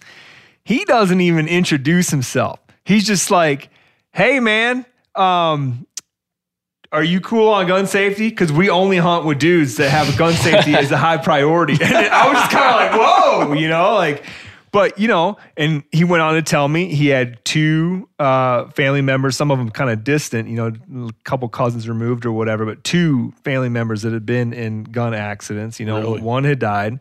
But, yeah, that just struck me. And, of course, I was like, yeah, bro, I don't hunt with dudes that, don't exhibit, superior gun safety either. And, I won't even load my gun until there's a squirrel up in a tree that I'm looking at, right? On top of that, how's your personal hygiene? But only after that did he say, so you're from Montana, what's your name? I said, Giannis. He goes, it's an interesting name. Janice Poodless. Quick update. It's hard because there's a delay, and because of the holidays, we haven't been able to monitor where things are at on ticket sales for the upcoming live tour, but we have upcoming events. I believe it'll be way old news by the time it gets there. Our Portland event's totally sold out. That happened real quick. We have upcoming events, Houston, Dallas, Sacramento, Seattle, Kalamazoo, Michigan. I'm not sure what's there. Cleveland, not sure what's there. I think that most every venue, our VIP tickets are gone. There's still VIP tickets. And I don't know. I don't think there are. There's still tickets for Reno. Absolutely. Dude, go to our Reno show. Is that Sheep Show? Yeah. You can go to Sheep's Show at the same time. Yeah. Sweet, yeah. And enter the Less Than One Club, because most of you mugs listen and probably have not killed a sheep. And there's no better way to get an opportunity to go hunt a sheep than there's hanging somebody out in there. this- Most mugs have not killed a sheep. There's somebody in this room who went to the Lesson One Club last year. That's right. And happened to win. Did you go do that? No, I have not. When does that happen? Fixing to? Well, I do want to go. It's like the only thing I've ever won. So yeah, that'd be great. You're not a big winner. No, I'm not a big winner. I am not a big winner. No, I'm just one of those guys that just greases the skids for everybody else. You're one hell of a goose caller, dude. I'll give you that. Oh, I had no idea. Holy Cal smokes. is a very talented sportsman. I knew that, but I had no idea that he was such an emphatic and effective caller. Duck hunting's wild, like we hadn't been hunting together, so we like feeling everybody out, and Cal's hammering the mallard call, and I was this close to going, dude, come on, ease up on the mount. But then I was like, damn, this guy can call some, He's turning birds. Call some birds. Yeah, he's turning birds. Talking to animals, man. I've always loved talking to animals. Cal, there was a bunch of geese flying in a V high. Like I would have bet the ranch they're packing the mail, I wouldn't even have called at him. heading out of country. And dang if Cal didn't turn them, broke them up, and they came in and we got them. They're like, who's that sweet-throated, It was cool. shotgun-toting, round-chambered? It was good that you guys saw that day, because there's a lot of days when those geese just keep on going. So that was fun. That was super fun. All right, as I was mentioning, live tour, go to themeateater.com, fish around there, and sign up for our newsletter while you're there, and fish around there for live events, and then go dig around and check out which venue you would like to go to. We'll add more venues, but right now we're focusing on these ones we got there. So go check around. You folks, look forward to meeting you. And you'll have a chance to buy our live tour exclusive steam breathing wild turkey t-shirt and other cool stuff. Speaking of Sheep Show. Good. Okay, I was going to end the show, but I like that segue so much. Sorry. And all the way back to what's the hardest game to find, you got to kind of throw a knot in for sheep. Oh, I tried to find a real quick story. Yeah. Dull sheep in the snow. Not easy. Not easy. One time I was following a set of tracks on my spotting scope and then couldn't figure out what happened to the tracks. It seems like I'd be able to continue seeing them until I realized that I was staring at a sheep at the terminus of the tracks, which it didn't even register me that's why the tracks seemed to mysteriously end. Wild. You guys gonna be set up at Sheep Show? Yeah, man. Schnee's booth? Yeah. You gonna be there in person? I will be. Yeah. You come give John a hug and a kiss? That's right. Free kisses. Buy some boots? Free kisses. You can rub it in how he didn't get to go to me and Cal's meat party. Thank you for listening.